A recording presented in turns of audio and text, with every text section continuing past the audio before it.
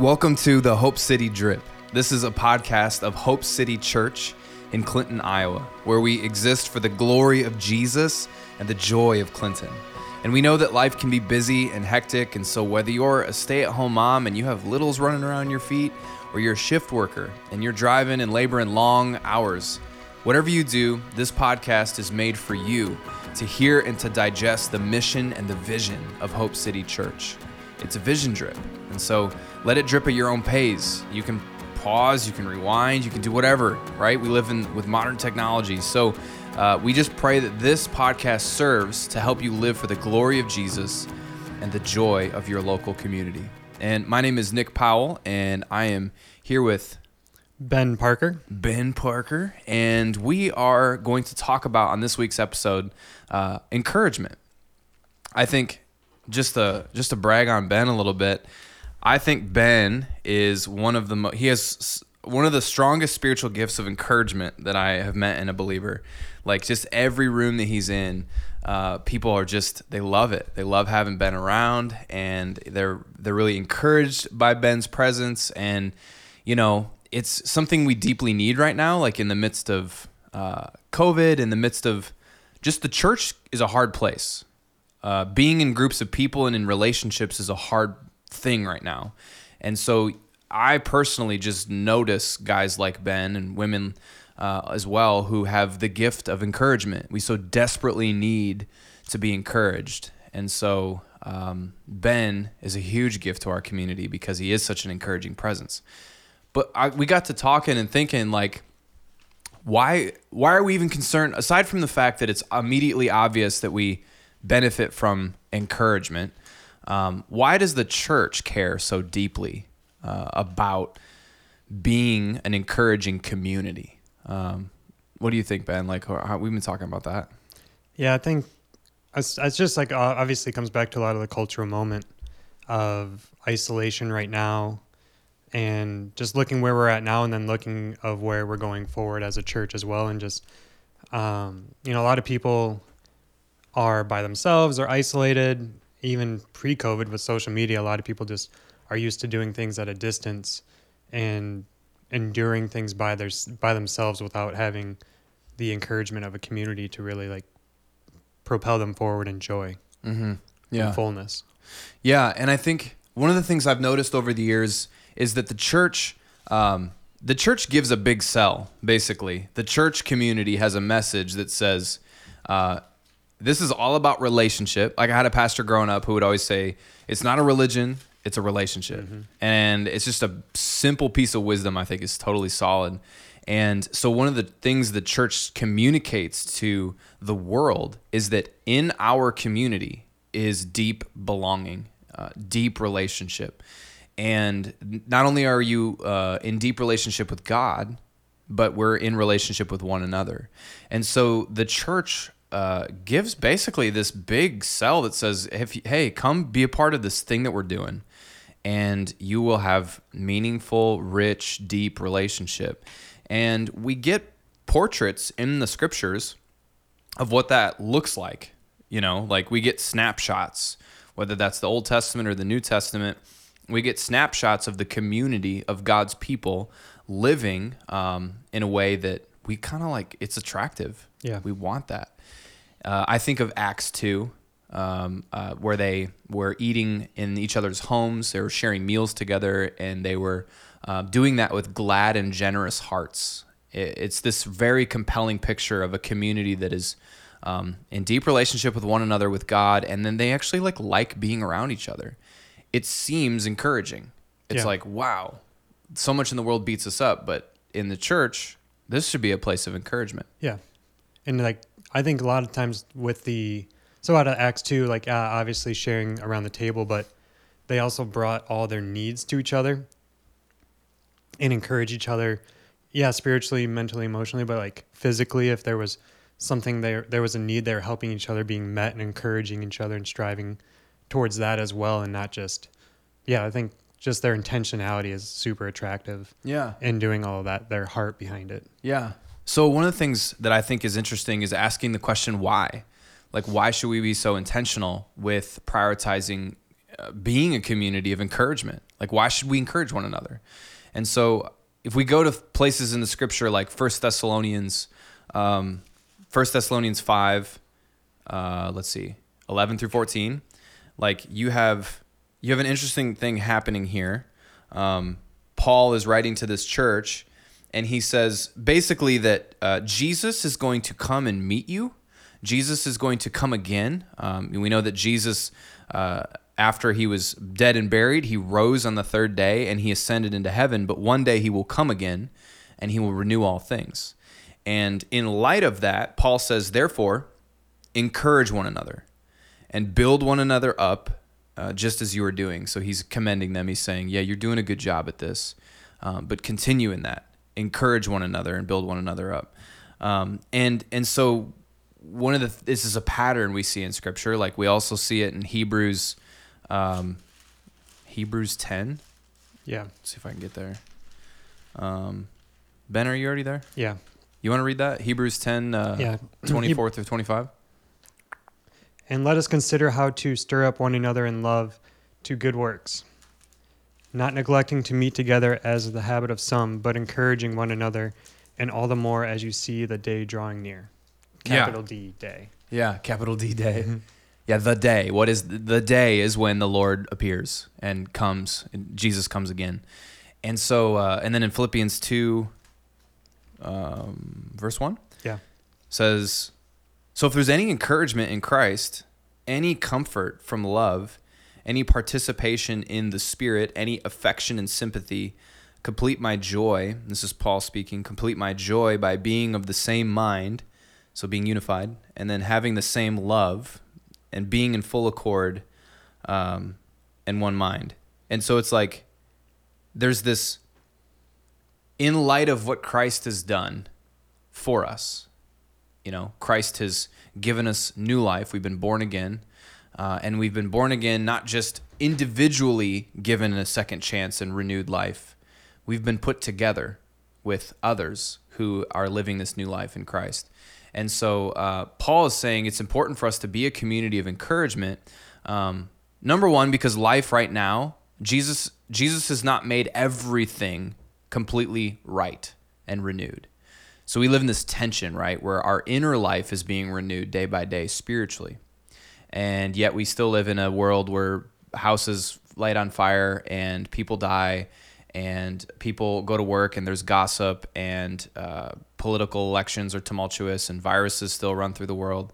And so we still face these things that discourage us. And the New Testament is full of commands that say, hey, encourage one another. Yeah. Life is encouraging in light of what Christ has done. Remind one another, basically, of why we should have hope and why we should be encouraged.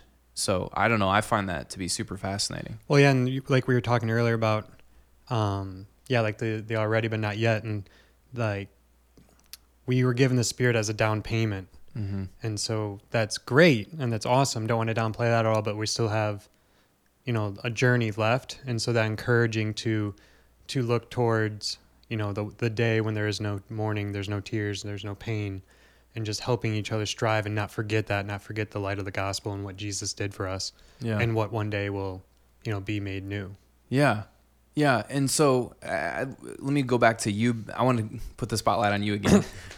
So right now as a church, we're living in the midst of a global pandemic, right? Like every church is feeling some aspect of pressure because of that.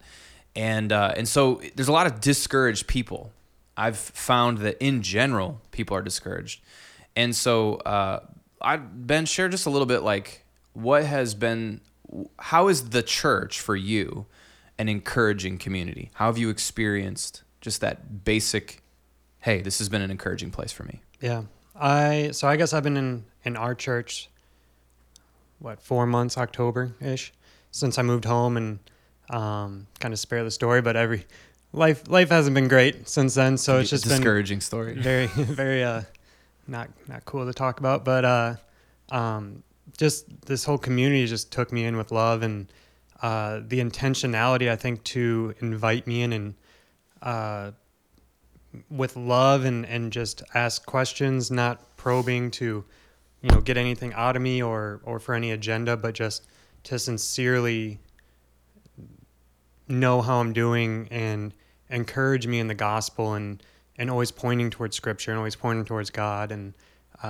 it's just been so amazing. So it's like I look forward to Wednesdays and Sundays. It's, I get to see my family. I get to see my friends that, like, every other day of the week it's kind of boring and mundane. Not saying that, the people I see on a regular basis are, but it's a light, that I look forward to every day, just because it's when we gather together, it's beautiful. It's something unlike I've experienced a lot before. I can't say ever, but a lot before. Right. And then especially now, like, so like I was just in the hospital last week for a couple of days with sickness, and not COVID, but You had pneumonia, I right? had pneumonia, yeah. Just like run-of-the-mill pneumonia. Yeah, just knocked me out. And so I was in the hospital for about 2.5 days, and I couldn't come to CG on Wednesday, and then I couldn't come to community or church on Sunday. So it was just, and I felt the weight of that. Like, I felt so discouraged being by myself in isolation, healing. Like, thankfully, I'm recovering, and, doctors and everyone, like, so thankful. But I felt the weight of not being around my community. But also everyone still was reaching out to me, sending me Culvers in the hospital, I had friends bring me a Game Boy and, other things like, just. What were you playing on the Game Boy? Tetris. Tetris? You didn't play Pokemon or anything? No, they didn't have Pokemon. Oh, dang. I totally would have. I played Pokemon on my Game Boy. Oh, absolutely. My green one. My big green Game Boy. Oh, I thought you meant like green Pokemon. I was like, that's not a thing. No. It was the red version. Yeah. Blue and yellow. Blue and yellow, yep. Yeah. So, in case you're kind of wondering what kind of church we are, we like Pokemon. So, but just like everyone was reaching. Donate a Game Boy. I don't think I have my Game Boy anymore. But we have we have a group text with our core team, and just the amount of love that was sent out in that, and then even separately people reaching out, and then coming to CG last night for the first time, seeing people in a week. And I don't say this to brag. I'm very humbled by it. And just, I continually thank God for it in the last couple months. But walking into the house, and the people I haven't seen in the week, their faces were so happy to see me, and genuinely asking how I'm doing. How is recovery going? How's my body doing? How am I doing, spiritually and emotionally, mentally, like genuinely caring for me. Yeah. It completely changed my presence over what I was experiencing last week. Right. Yeah. And as a pastor, that's really encouraging for me to see others encourage one another, like the one another's of our community looking at each other and saying like, hey, is there anything I can do for you? Is there anything I can say to you? And all those things. And one of the things that it illustrates for me, at least, is like I oftentimes when I'm writing a sermon or whatever, if I'm doing something that's ministry related, sometimes I assume something is too obvious to say to someone else. There's this like, oh, that's cliche, or they probably already know that, or whatever, that idea that it's not worth saying because it's so obvious. Well, honestly, some of the most encouraging things that I've experienced over the last few months has been things I already thoroughly have, I don't want to say thoroughly know, but the information I've heard so many times. Yeah. Like if someone, like these passages in the New Testament, they talk about basically in light of what Christ has done for you, believer, and in light of what he's going to do, like your hope in Jesus, encourage one another, remind one another. That's like actually what the gathering's for, is to encourage one another that Jesus is real. What he's done for us is real. He's living among us. And oftentimes we forget that. We lose sight of that, whether it's because we're going through a hospital stay, you have pneumonia, or whatever, or you're going through a breakup, or life is just tough. Yeah. Whatever it may be, God has designed the church, the local church, to be his means of how he's going to encourage you. So I don't know. It's like that old story where like the guy, you've heard this story. Everyone's heard this story where the guy's like on the roof and he's in his house and there's a flood and he's praying for God to redeem him from the flood, like get him out of the flood. And dudes come over to his house and they're like, come on, get out. We're leaving. And he's like, no, God's going to save me. And then he like progressively has to go up to the roof because the water level's so high. finally a helicopter comes and they're like, get on the helicopter. And he's like, God's going to save me. I'm going to stay here. I don't need the helicopter. And then he dies. He drowns. And then he gets to heaven and God's like, he says to God, well, I was praying to you. Why didn't you save me? And then God says, well, I tried. I sent some guys in a canoe. I sent this helicopter. I mean, I tried. Yeah.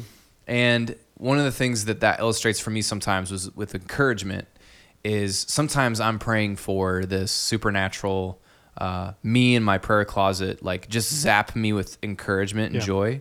Sometimes it just doesn't work that way. Sometimes somebody comes up to me and says, hey, brother, like, remember that God is still working in your life. And it's like, yeah. But like what I really need is like the goosebumps listening to this Bethel track, you know, and that might happen. That might happen. It's happened to me in the past. I listened to some dope version of It Is Well, and I'm like, it is well. Mm-hmm. But then sometimes it's my wife while we're, you know, laying in bed reading our nightstand books, and she says, it is well. And I'm like, yeah, okay. That encouragement, that's from God, just as much as the goosebumps were from God. You know what I mean? Yeah. Yeah, and that story of the flood reminded me of in the Gospels when the four friends lower their friend through the roof to get to Jesus. Yeah. I think that's like ties directly into that. Like, yes, just the encouragement of your friends to bring him to Jesus. Yeah, because he says he makes a remark about their faith. Yeah. It's like the action they took to lower their friend, like this very creative, very aggressive, disrespectful to property act, you know, getting their friend in the presence of Jesus. He's looks at that and says, your faith, like I commend you for your faith. And I think encouraging one another is an act of faith. Yeah. So I don't know, like, so for you, you're on the receiving end of that recently with the hospital stay and things like that. What are some, like, does encouragement come natural to you, or do you actively think, I'm going to walk into this group of people and I'm going to strive to be an encouraging presence? Like, how does that work for you? Mm-hmm. I also want to preface that if I sounds like I'm out of breath, I probably am, because you had pneumonia. Just sitting here is taxing, apparently. I was thinking about this when we started talking about encouragement the other day. I think I've always like tried to say nice things to people, but it's never been like, I'm gonna go walk into the room and give a compliment sandwich to everyone, you know, that I see here, you know, just to be that guy. Like, I really hate the sales pitchy thing of like just walking into a room and just shaking hands and kissing babies and saying something nice. So, I think the biggest no one's kissing babies or shaking hands anymore anyway. COVID wiped that out. So I think now, especially what I try and do is just, what comes with encouragement is just you take time to get to know people. And so I just want to get to know people, where they're at, what they're struggling with, what, you know, what's important to them. What they're going to tell me is what they feel is important, or what they're hinting at most of the time.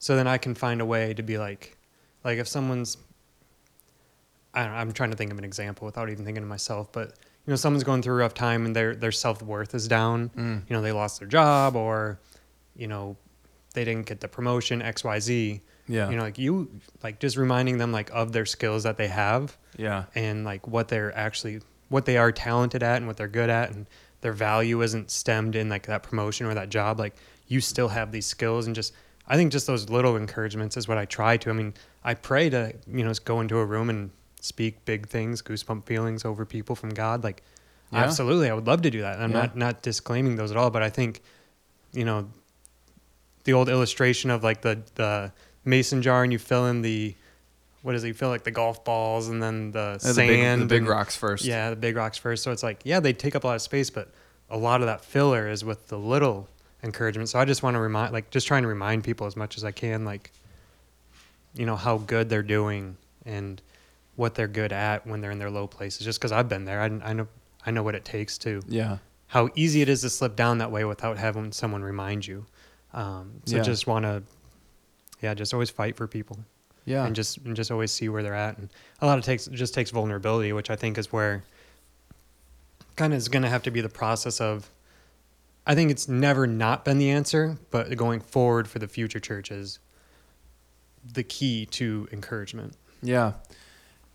So for me, I would consider myself, you kind of touched on this the way you're talking, is that it's sort of part of, it's not entirely natural to you to always be an encouraging presence, but some of your natural personality is just generally you're an encouraging guy. Yeah. The way God has wired you. I think that's, and it's through like love as well. Yeah. I don't want to just go in and like give you a lollipop encouragement, Oh, yeah. and, and just be like, all right, I did my job. Hey and, there, big guy. Hey, man, you're doing great. And like, Yeah. walk away. But like out of love, genuinely seeing them, like seeing them and respecting them and just wanting to speak to them, speak life to them, and not just like a coffee mug saying or anything like that, Yeah. but just out of love, because I like the people that are close in my life, I dearly love. Yeah. So what do you think? Like you're a pretty culturally astute person. You like Bridgetown Church and John Mark Comer, and I like those guys, and Mark Sayers. You read some of these people. For those of you who've never heard these guys, like John Mark Comer and Mark Sayers are two people I think you need to at least listen to a podcast or two on. Listen to them talk about our cultural moment, because what we're living through as believers, like 2021, this moment in history, there's a lot of changes happening in the church. And I think this is affecting people in rural Iowa as well as, like inner city New York. Like we are living through some pretty massive changes. So Ben, like, what are you thinking? Like, what do you think? Why do you think encouragement is important for the church moving forward? Why is it something we should prioritize? Because it involves like face-to-face contact and not hiding behind something, or it involves transparency and involves meeting together in community. I think the virtual community stuff for COVID is a bypass, is a means to an end, but it has to end. I think there's some online church communities that people thrive and they probably enjoy that and stuff, but I think you're really missing the point if you're not gathering in person and you're not, and I'm Sunday morning obviously, but more so like in the group setting, if you're not meeting together and sharing that time physically. Like I can get to know you over Skype and you live half the country away and we both are part of some church that allows that, that's fantastic. But like there's a disconnect there. There's a boundary line that we are not able to cross because of, sheer distance. Right. Whereas if we were together, so I think like what that takes going forward is it's going to take a lot of more people coming out of hiding. And I think especially with the millennial culture, we're so quick to make excuses to get out of something that we're just going to have to like toughen up and go. Yeah. You said, so are you saying that actually you're missing out on encouragement? You're missing out on, like, it's not as powerful. The encouragement's not as powerful if it's not flesh and blood encouragement. Yeah. I think that's right. I mean, I think that seems to be Paul's point in verse 20, 24, 25, right? Of Hebrews? Yeah. Let us consider how to stir one another love. Yeah. Let us consider how to stir one another to love and good works, not neglecting to meet together. So obviously this is before iPhones, Skype, Zoom, all that. So he didn't have some of these tools that we have. However, I mean, he's writing this letter and he's saying, don't neglect to meet together, but actually encourage one another. All the more as you see the day drawing near. So for Paul, it seems like there's a correlation between prioritizing in-person flesh and blood, meeting together, and how that has the power to encourage one another in Christ. Because like, think if I were to text you, like if I was to encourage you and you're on the receiving end and I were to text you, like that's nice. Like your phone buzzes, you can that might make your day for a little bit. But if we were to meet in person and I could, give you a hug or shake your hand and look you in the eye. Yeah. Like what's going to hit you? What's going to impact you more? Yeah. And I'm not saying, and obviously there's lots of cases where you have to send a text or call. Like, definitely do that rather than not doing something if someone's on your heart or you feel like you need to say something to someone. Yeah. But I think in all instances, as most as you can, like in person, just because that's just where the real change comes. Right. And, like the real dynamic happens. Yeah, and this is one of the strongest cases I think there is for why we prioritize the local church. Yeah. Why there is a need for the local church is because you can only really be flesh and blood, face to face, like in each other's lives to be able to encourage one another. Like you can only be with that in those relationships with a certain amount of people. Mm-hmm. To actually know and be known, like which is a prerequisite to giving meaningful encouragement. Like I can't really encourage you in any powerful way unless I really know you in a meaningful way. Like I got to know your struggles, which kind of leads into like what when you think through encouragement. You were mentioning to me a little bit ago there's like something you heard where there's like 5 levels of communication and how communicating encouragement can fall into one of these categories. Like what so do you think like about that? different 5 level, the Comer just talked about this, the 5 level, well, he was referencing someone else, but the 5 levels of communication, and it kind of all stems by each. So stage 1 is like the largest. So it's going to be your larger network of people. Let's just say like 70 to 100 people that you would be around on a Sunday, and then as each level goes, the circle gets smaller. So the first level is cliche, just how's it going? Oh, great, whatever. And then second level is facts. So like, what did you do today? Third opinion, who do you think is going to win the game? Or, who do you think is going to win the election? Just something that you're able to share a little bit more about you. And then I think from there going into 4, there's a more dramatic jump than 1 through 3. Number 4 is feelings. So you're putting a name to it. So if you're saying, how are you doing? My circle's small enough, you're in my immediate circle where I can say, I'm feeling sad. I'm feeling joyful. I'm feeling, blank. You're putting a name to it. And then the last, most intimate level is transparency. And you're just saying, this is me.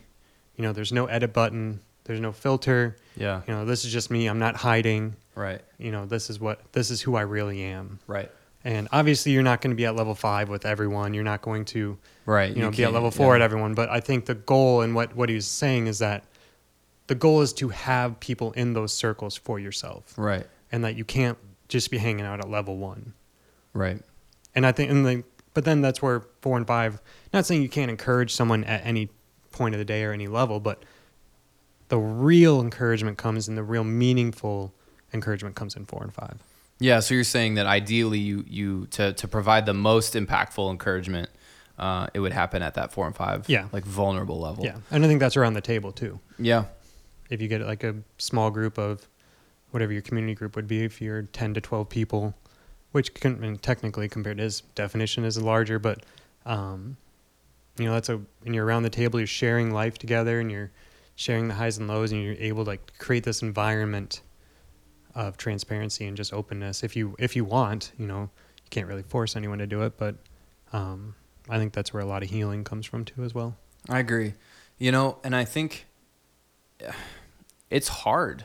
I mean, is this hard? Like it's hard to be vulnerable and to receive encouragement. Like, okay, so for me personally, I'm not as naturally prone to being just like, my personality is not I wouldn't say my personality is naturally encouraging, in the way that I interpret, I guess, encouragement. You know what I mean? And so I struggle to, so I'm like a 4 on the Enneagram. I don't know if anybody reads the Enneagram or whatever. It's like a personality test. And I am more of a introspective, kind of deep feeling, romantic.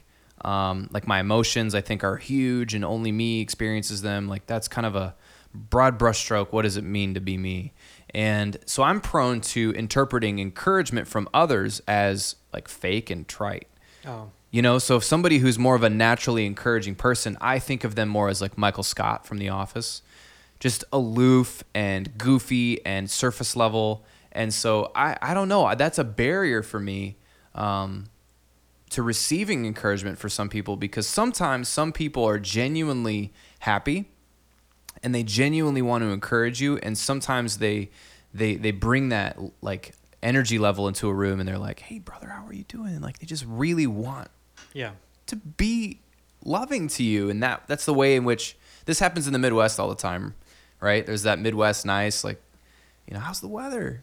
Oh, just looking forward to that warm streak that we're going to get 35 degrees, 15 degrees today. Yeah. Going to be wearing shorts next week when it's at 37. So, but I think with that too, like, and I was just thinking about this, I want to correct myself. Not all encouragement is just like you're doing well, you're doing like a compliment or I think that's great, and that's like probably going to take up a large percentage, and that's what a lot of people think. But I think even more of an encouragement, and this is why the face-to-face is part of it, because it's your presence. So like yesterday, like I was defeated. I felt very defeated last week with being sick and having some big major life decisions to make, and then going straight into the hospital and being isolated all week and missing out on my community, missing out on my friends. And then yesterday, Nick and I got coffee, and normally we talk about dreaming and plans and stuff. And yesterday it was just like goofing off and talking and hanging out as friends. And it was like, I left really encouraged by that. So I think a lot of times I don't want to get disillusioned that you have to go out there and like be praying that you can have something nice to say to someone. Like obviously do that, but your presence is encouragement. Probably they'll speak louder more so than that's huge. Your words that you're forcing to make or something. Right. To just, I think that's where like a lot of that, when the vulnerability and you can see what to encourage people on is because your presence with them. Yep. Eugene Peterson is one of my pastoral heroes. I read some of his books, and some of my friends also like Eugene Peterson. So one of the quotes that I've heard often on pastoring that I think is the best of like summing up pastoral ministry is that pastoring is almost exclusively a ministry of presence. Yeah. And I would extend that out beyond pastors. I would say, given that we all are priests, the Bible calls us that we're a priesthood of believers.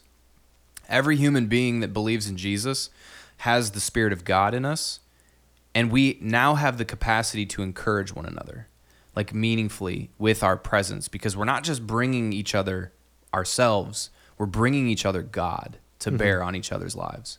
So I think, to your point, like it seems like that's one of the biggest ways to encourage one another is just offering each other our presence. Because think of how shocking that is to living in Austin, and you lived in Des Moines as another big city context, but most people don't hang out in houses or apartments. Like you're going to meet at a coffee shop, you're going to meet at the brewery or wherever, the park. Which is like, that's nothing wrong with that, but like think of how shocking it is coming out of COVID for someone like that's been isolated, just to like sit with them, either have them over at your house. I think in the Midwest we are so blessed that that's a norm. Yeah, that's right. Compared to like, I would love to bring that attitude to the bigger city. That's that's a dream of mine is to like bring the table to the big city. But just like someone that's coming out of that and like used to hiding behind social media, not that they're starting wars, but, putting out a front that everything's fine and, happy social media person because that's what it is. And then you just have them over and they're just shocked that you're sitting there with them intentionally with your phone down, right, looking them in the eye and just listening or talking about sports or whatever, just like you're present with them. Like, I think that speaks way more volumes than to someone in that context where we're trying to meet the lost, right, that has never had that. Like they're a lot of, in Clinton context, you get a lot of people that their best friend is a guy that they might work night shift with, and they get a beer a couple days a week and sit in silence at the bar and watch the game and then that's my best friend Joe, and it's like there's no depth, there's no like transparency, there's no intimacy, there's no like knowledge of each other's lives. Right.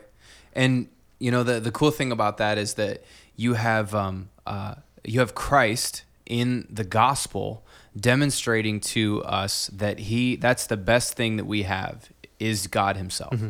I think that's the gospel in a nutshell, is that by grace through faith, we get the presence of God, and so I think that reminding one another of the gospel in the midst of this conversation, I think is super important, because, when you talk about vulnerability and transparency, it's really hard. Yeah. Like even in a one-on-one context with best friend Joe, one of the reasons why it's so difficult to be transparent and to talk with one another about like that level 4 and 5 communication is that it's scary. There's anxiety and fear about what's Joe going to do with that information? Yeah, to trust people. To trust, yeah. Is he going to shame me? Is he going to condemn me? Is he going to judge me? Judge me. Yeah. So for you, like how has Jesus, walking with Jesus, and what is it about the cross and the gospel that kind of helps you deal with those fears in a community? Because you're a pretty intentional guy in terms of like being vulnerable. You share things in a community context that I think most people would be like, I don't know if I want to talk about that. That's hard, so. I think I've done enough fluff in my life that like I'm just over it. Yeah. I was just thinking about this the other day about my salvation and why I stuck along with it. And I think I was very, very fortunate to be involved and have be put into a close network of support. But I think it was also, I'm just like, I'm tired of like, this other stuff's not working. So as far as like, in the Christ-centered community, I think just people, I've been very fortunate in my experiences with groups. Everyone is so loving. They show the love of Christ. Like you can tell there's not like a hidden agenda or a secret black journal that they're hiding stuff into, like, blacklist you or blackmail you later, or something like that. Yeah. So I think that I've been very fortunate with that. And luckily, like I had a decent radar at the time, to know that. But also, like, I don't care. Like, judge me. This is me. Like, if you don't want to deal with it, then well, I tried. Like, I think there's too much crap going on in our lives that to not risk taking the risk. Yeah. And I think, and then like, I don't know. And then as I became more secure as a Christian, like my identity is secure going into those communities in Christ through what he's done, that my identity isn't based off what, Nick's going to think if I open up my heart to him about, that's right. Pains that I'm going through or struggles that I'm going through. And like, that's if he doesn't want to accept that, then that's fine. That's fine. But like Christ gave me freedom to be transparent and to be open with other people and through his Spirit. Right. I think of Romans 8, there is no condemnation for those who are in Christ Jesus.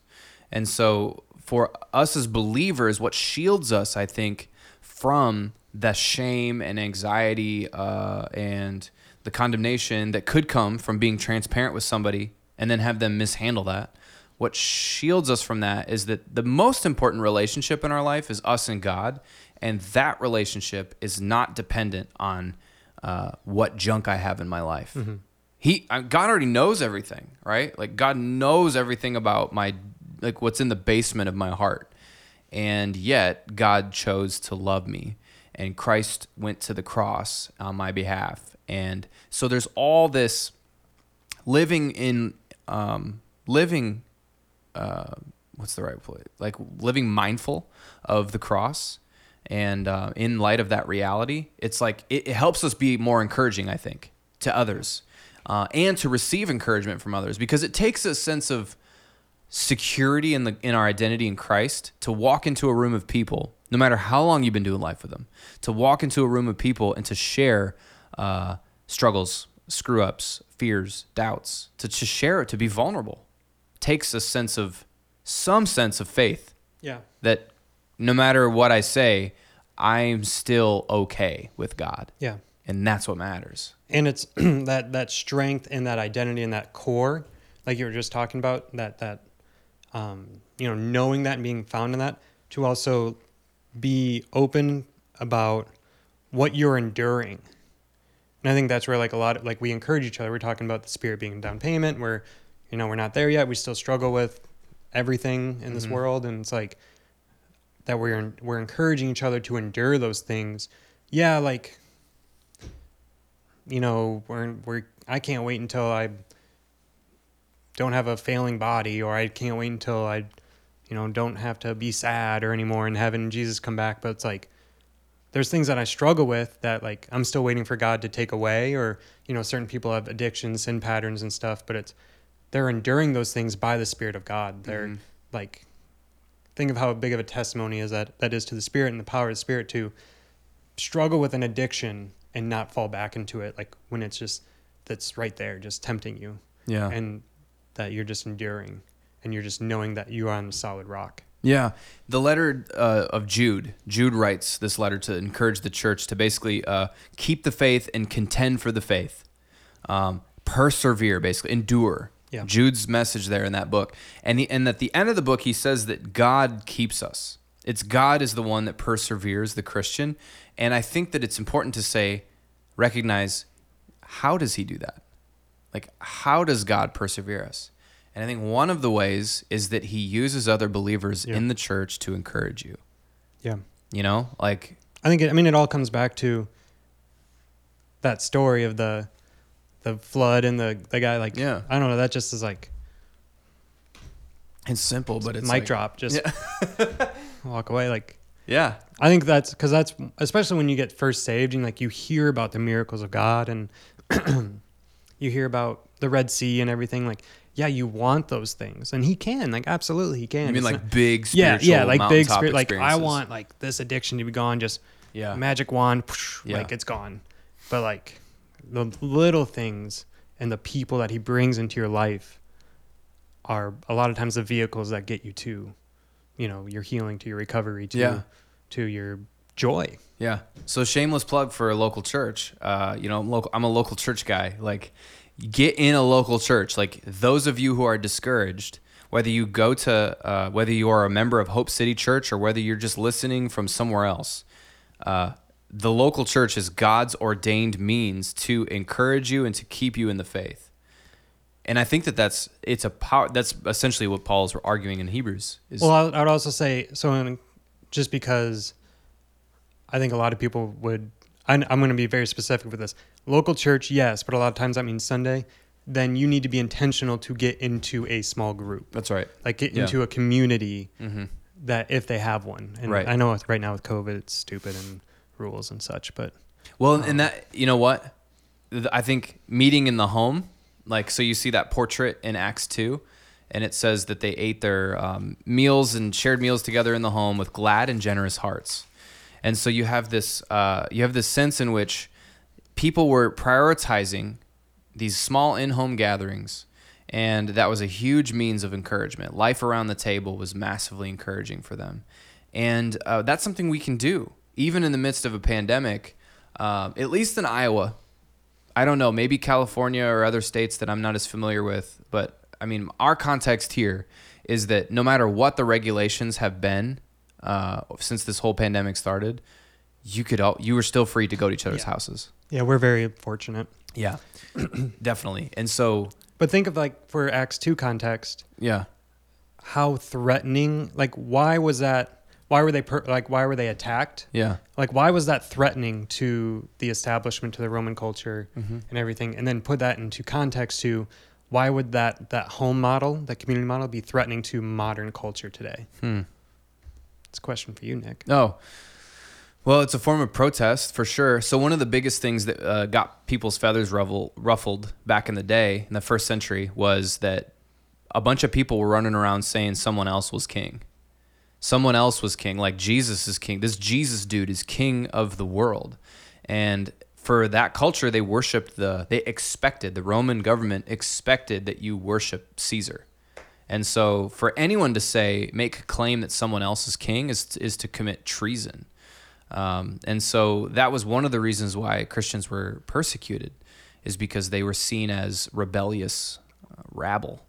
And so for us, I mean, I'm not going to make a statement on how we should, our tone or what, like, there's so many things, there's so many ditches to fall in with rebelling against our government. Like, I think overall, I guess I didn't mean government. I guess I mean more culture. No, and that's what I mean is that like the government right now is like with politics, and that's kind of the pressure point for a lot of like how we gather as a church. But being a community of encouragement is not predicated on buildings, programs.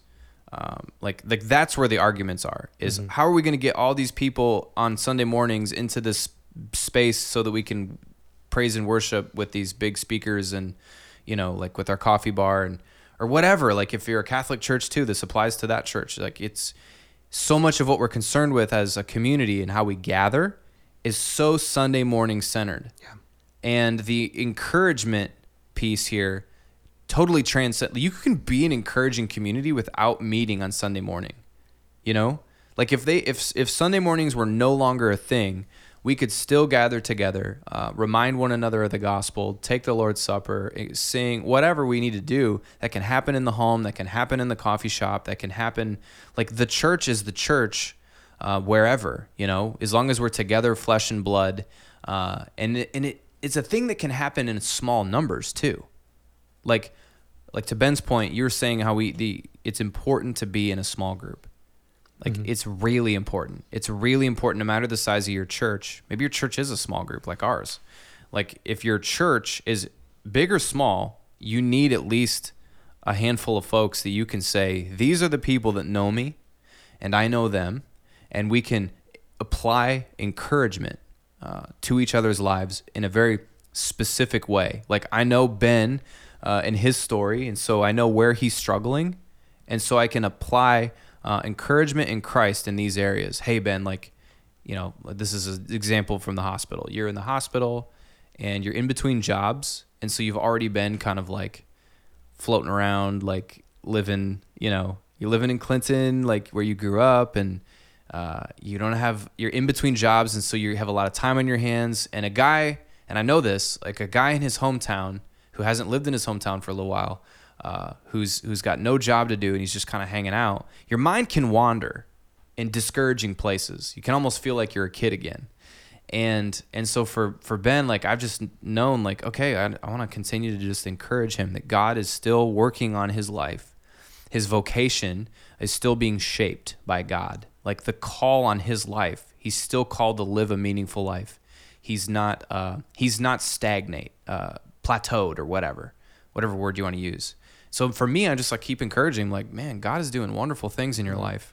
And I know how to encourage him because I know his struggles. Yeah.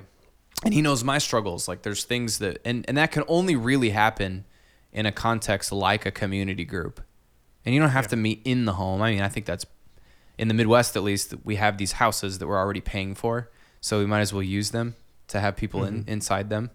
So I don't know. That's why I'm passionate about in the home ministry. Oh yeah, I think in the big city. I think anywhere. I'm very biased on it, but like eating meals. I mean, Jesus, the Son of Man, came eating and drinking. He ate with sinners and he ate with his disciples. I mean, the most significant event, like the most significant conversation and moment with his disciples happened at the Last Supper. Yeah, supper, not the last dinner. Sorry, people. I gotten so much. I have a pastor friend of mine that would like always give me crap for saying supper instead of dinner, because like supper is like a really Midwest folksy thing to say. Supper club. Supper. Well, I'll tell you what, Jesus ate the Last Supper. I think so. Not to get off the supper train here, but okay. That train left the station. I think when I was asking you about the context of why it was threatening to culture then and then culture now, the first thing I think of is so when you're in a community together. So you already knew the answer to the question. Well, I knew you weren't going to think the same thing I do. We never think like you're going way more heady than I do. So, well, that's good because everybody probably was like, "What are you even talking about?" Bring us back. My first thing is that I think of, and we talk about this a lot, how it's starting to creep into Clinton a little bit, but it's in the big city, obviously, like the postmodern culture of the hyper individualist. I know a lot of people that have left the faith, have left, strong context of things because they're in a situation where they feel like it's grind. Like you do you have to like, push others aside. Like, don't lean on anyone else. You need to ditch that relationship to go, be an entrepreneur, like your boss, you need to do XYZ, like, and whereas that's the norm to think that way now. And then people get lost along the way, obviously, during that and get burnt out. But in a community context, you're leaning on each other. You're supporting each other. You need each other. It's like a trellis and a vine. You need that anchor, that's something that's put in place that you can grow with. And you're not by yourself. You're not trying to just edge your way on. And it's not just for me. You're not just trying to get a trophy on the wall or, do whatever. Because it's like you're going to get to those places and realize what you pushed along, like what you sacrificed. You had to sacrifice something on the way. But when you get there, a lot of times you hear about stories about this all the time with business leaders and entrepreneurs that they ended relationships, they ended friendships, they did all the things that they needed to, worked 90 hours a week or more, whatever kind of math. Yeah. And and then it's like they get to the point, they get to the end goal, they got that $1 million business, they went IPO or whatever, and then it's like, well, now what? Yeah. Like, was it worth it? Yeah. They're discouraged. So I think like just the big like pushback against that postmodern individualistic culture, I'm not a big fan of it. So yeah, it is a form of cultural protest. It's a quiet form of protest to say, I'm not going to. Okay, so there's a church that I really respect I think it's called Grace Point or something. It's something Grace, and it's the pastor's name's Ed Kang, and he's out in I believe San Francisco, and his story is he's an Asian pastor, and he pastors a predominantly Asian multi-ethnic church, and there's this like ideal that they live into. They say, this is how he tells his story. They went to college, they got saved, and then they lived that college lifestyle as believers, always in each other's homes, always prioritizing relationships. And then when college ended, everyone was expected to kind of just go into their career fields and go hit the rat race and chase the American dream. And he said that they basically protested against that. And they said, why don't we just stay living the way we're living? Frat house Christianity. Yeah, I mean, like he describes how his house has he gives people fridge rights. So people come over to their house and open up the fridge, and they don't even have to ask. Yeah. So he actually says that's what you can do to judge some of the quality of your relationships. Yep. Ask yourself, who do you know? Is there anyone in your life that has fridge rights at your house that can come into your house without asking permission and open up the fridge?